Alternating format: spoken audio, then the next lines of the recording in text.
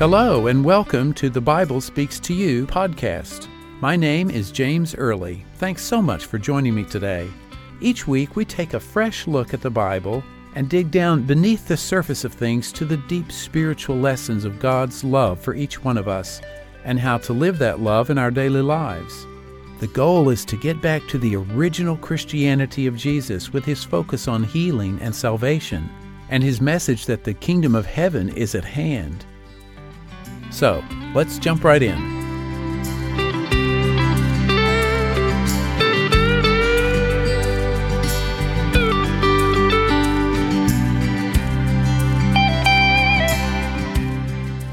Hello, everyone, and welcome back to the Bible Speaks to You podcast. Thanks so much for listening. This is episode number 3. Today's topic is praying with the mindset of Christ. So I've got a question for you as we jump into this. Have you ever felt like you wish you could pray more effectively? I mean, sometimes we wonder if God even hears our prayers or if we're praying the right way or we don't know what to pray for or how to pray. Well, today's episode, I hope, is going to help give you some ideas about how to pray more effectively. So let's jump right in. Paul says, 1 Corinthians 2:16, he's writing a letter to the church at Corinth. He says, we have the mind of Christ. Yeah, what does that even mean? We have the mind of Christ. I mean, if it was true for the Corinthians, then it's true for us as well. Now, before we get all puffed up thinking we're as smart as Jesus, I think we have to look at the context of what Paul is getting at. Just before he makes this big assertion that we have the mind of Christ, he's talking about judging. And he says that the material-minded folks, which is true back then, is true today, they can't discern spiritual things. But the spiritually minded are able to discern and judge between right and wrong. And then he quotes from Isaiah 40:13 and says, "For who hath known the mind of the Lord, that he may instruct him?" And then that's when he adds, "But we have the mind of Christ." So if we have the mind of Christ, wouldn't we be able to know the mind of the Lord? Well, yeah, but not with the intent or the ability to tell him what to do. Did Jesus ever tell God what to do? No, he did what God told him. Then for us to have the mind of Christ, we can't tell God what to do. We have to do what he tells us. Jesus said things like, "I can of mine own self do nothing. As I hear, I judge." As I hear from God. As I hear, I judge. And my judgment is just because I seek not my own will, but the will of the Father which has sent me. That's from John 5:30. Are we really following Jesus' example on this? I don't know. It's hard sometimes to put aside completely your own will and do just what God wants you to. But this is the mindset of Jesus. I think one of the key factors of having the mind of Christ and the mindset that Jesus thought with is realizing that you can't do anything without God's help. Another one is doing not what you want, but what he wants. Not my will, but thine be done. And of course, that is easier said than done. I mean, really, we all know that. We love to quote the verse of Jesus' prayer in the Garden of Gethsemane, "Not my will, but thine be done." But it's hard to do that. Even Jesus struggled. It was hard for him. He had to give up completely any idea except what God wanted.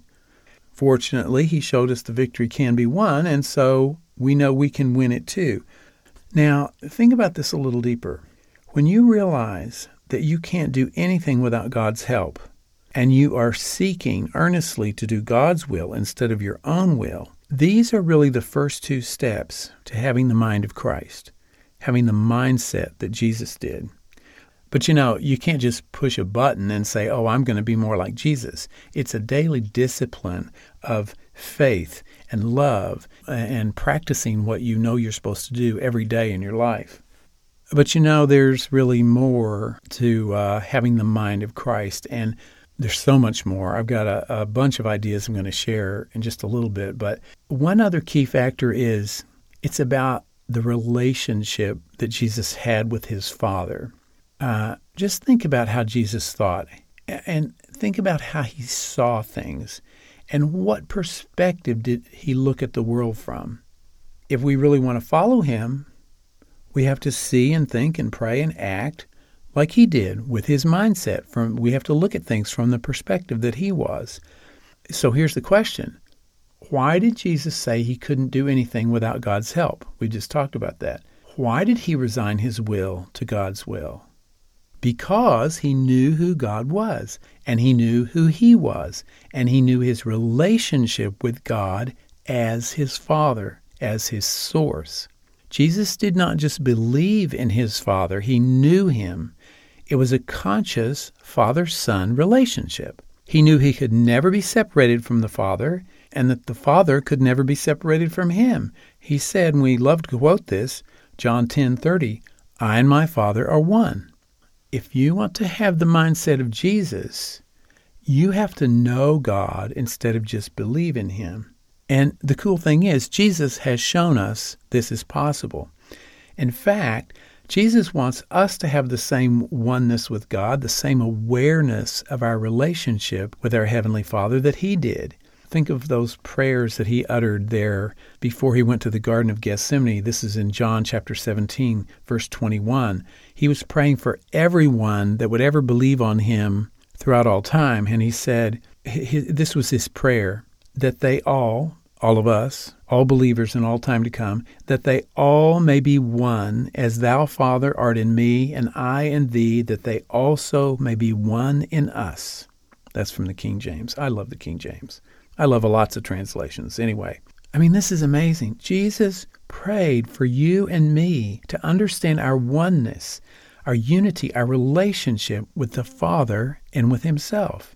His prayers for us are not in vain. Jesus' prayers were always answered, so that means that you and I are one with the Father and with Christ. If you ever feel far away from God, just remember Jesus has prayed for you to feel your closeness, your relationship with God. Now, here's another thought. When you are praying, you're praying to the same God that Jesus did. You have the same Father that Jesus does. And when you nurture this relationship in your heart, you'll increasingly have the mindset of Jesus and pray with the mind of Christ.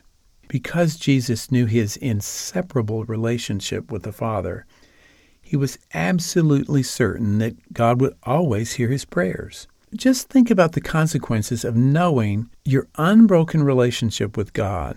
You're conscious of how much he loves you and how much you love him, and that he will always hear your prayers. This is how Jesus felt. He says, just before he's about to call Lazarus out of the tomb, this is not some little thing. Lazarus has been in the tomb for 4 days. Jesus knows what he's going to do. He's going to raise him from the dead and bring him out of the tomb. But here's what he says so that everyone can hear him. Father, he's praying to God, Father, I thank you that you have heard me. I knew that you always hear me. What a sense of confidence. It's back to that conscious awareness of his relationship with his Father. When we know our relationship with God, we know that he always hears and answers our prayers. When you're seeking God's will instead of your own, you won't be praying for things you shouldn't. And it should be no surprise that God's going to answer those prayers probably more readily than some other things that we might pray for. This kind of relationship that Jesus had with the Father, it's all about trust and love. Jesus didn't have a blind faith that God would answer his prayer. He knew it from a deep trust and confidence in God.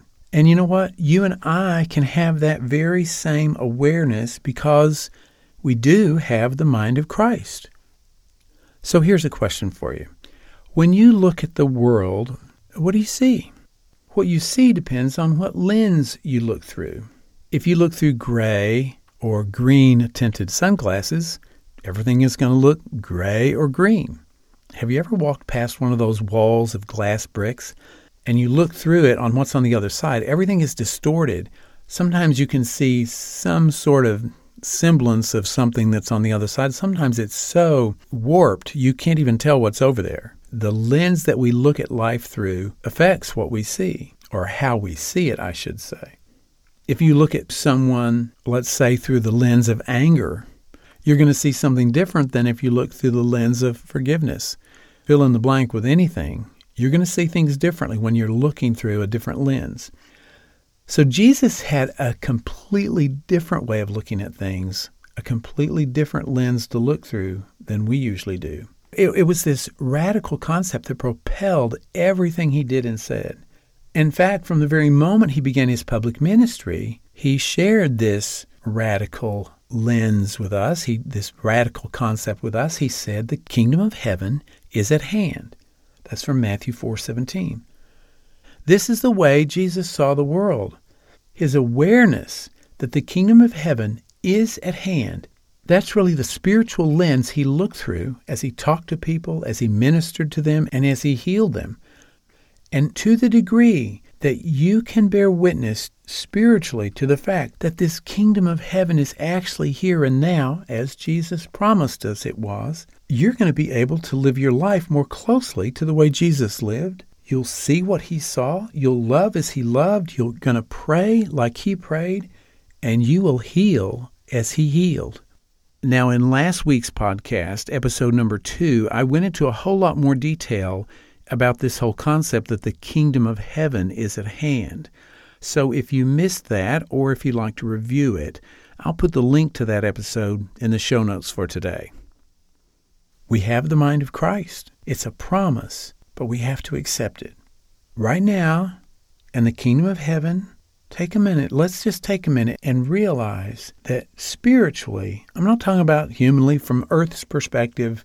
Gosh, there's so many problems going on. In my life too, okay? This is not some la-la land off in the clouds. I'm trying to talk about what's going on spiritually. Right now, in the kingdom of heaven that is at hand, where God is supreme, you know you can't do anything without God's help. You rejoice to have resigned your will to his will. You know your relationship with God. You know he always hears and answers your prayers and has already provided everything you need. And you are completely conscious that God's kingdom is here and now, that God is absolutely supreme every moment. How is this attitude going to change the way you pray and the way you think, how you treat others, how you see yourself? I think those are some of the important questions we have to ask ourselves. Paul said, okay, we've said this several times. Paul said, we have the mind of Christ. Well, the implication is if we have it, we have to use it. I've been thinking a lot about what this really means. What was the mind of Christ? How can we use this mind? How can we think and act more like Jesus did? And I think it's interesting Paul says we. It's not a personal possession. It's a collective awareness. Together we have this mind.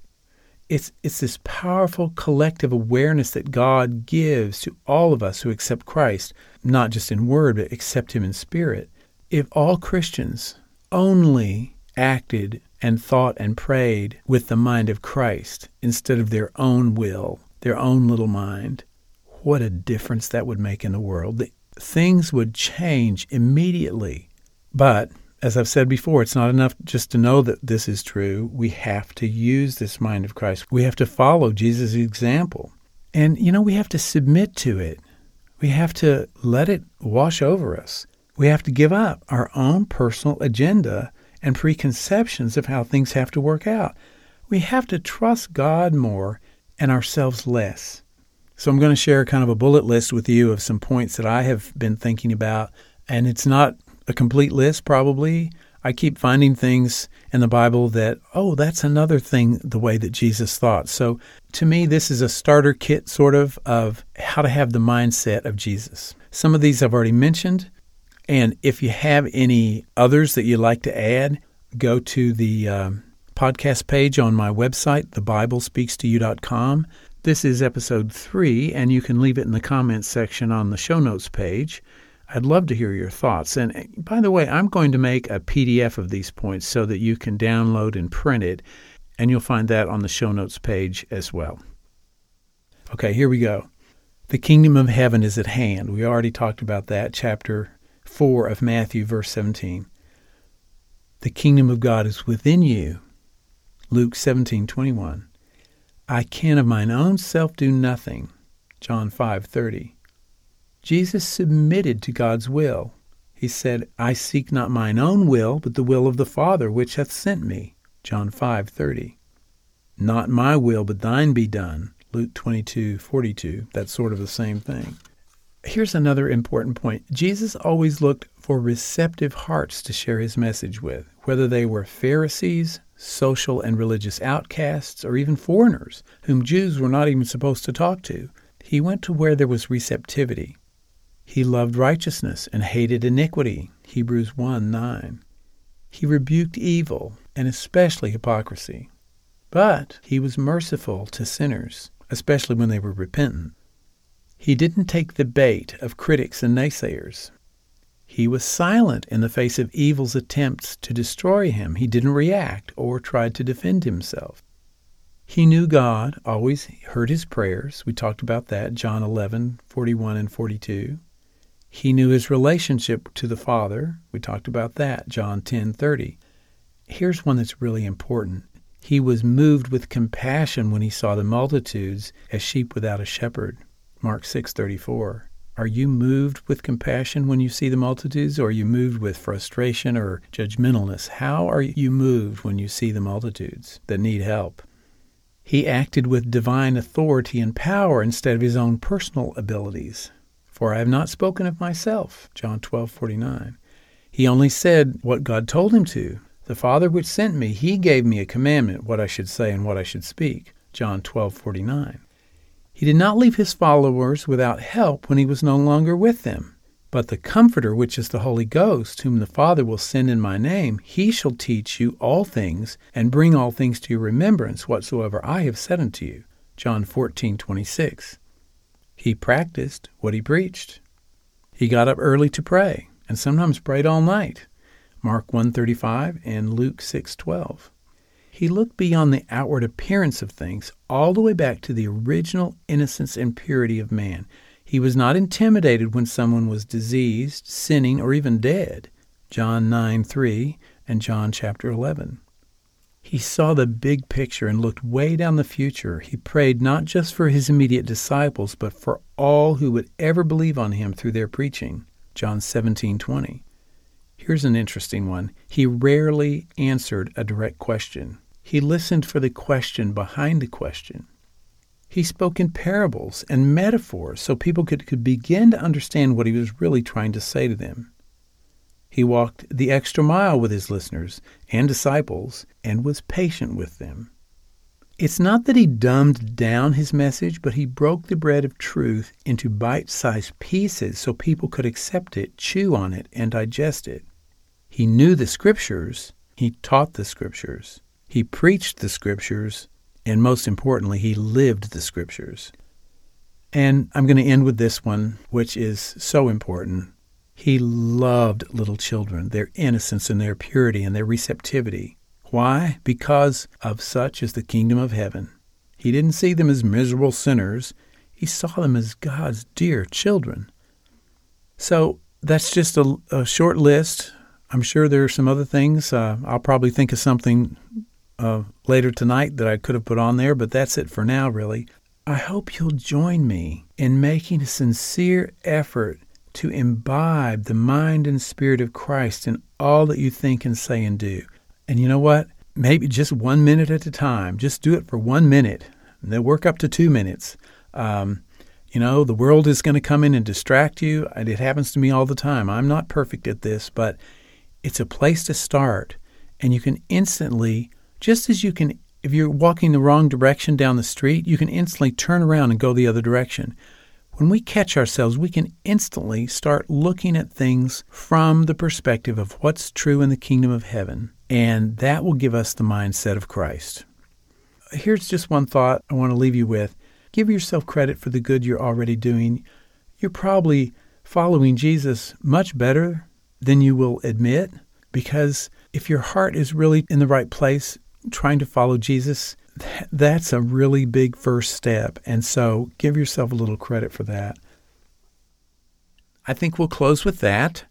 Thank you so much for listening. I hope you enjoyed today's episode. If so, please subscribe if you haven't already.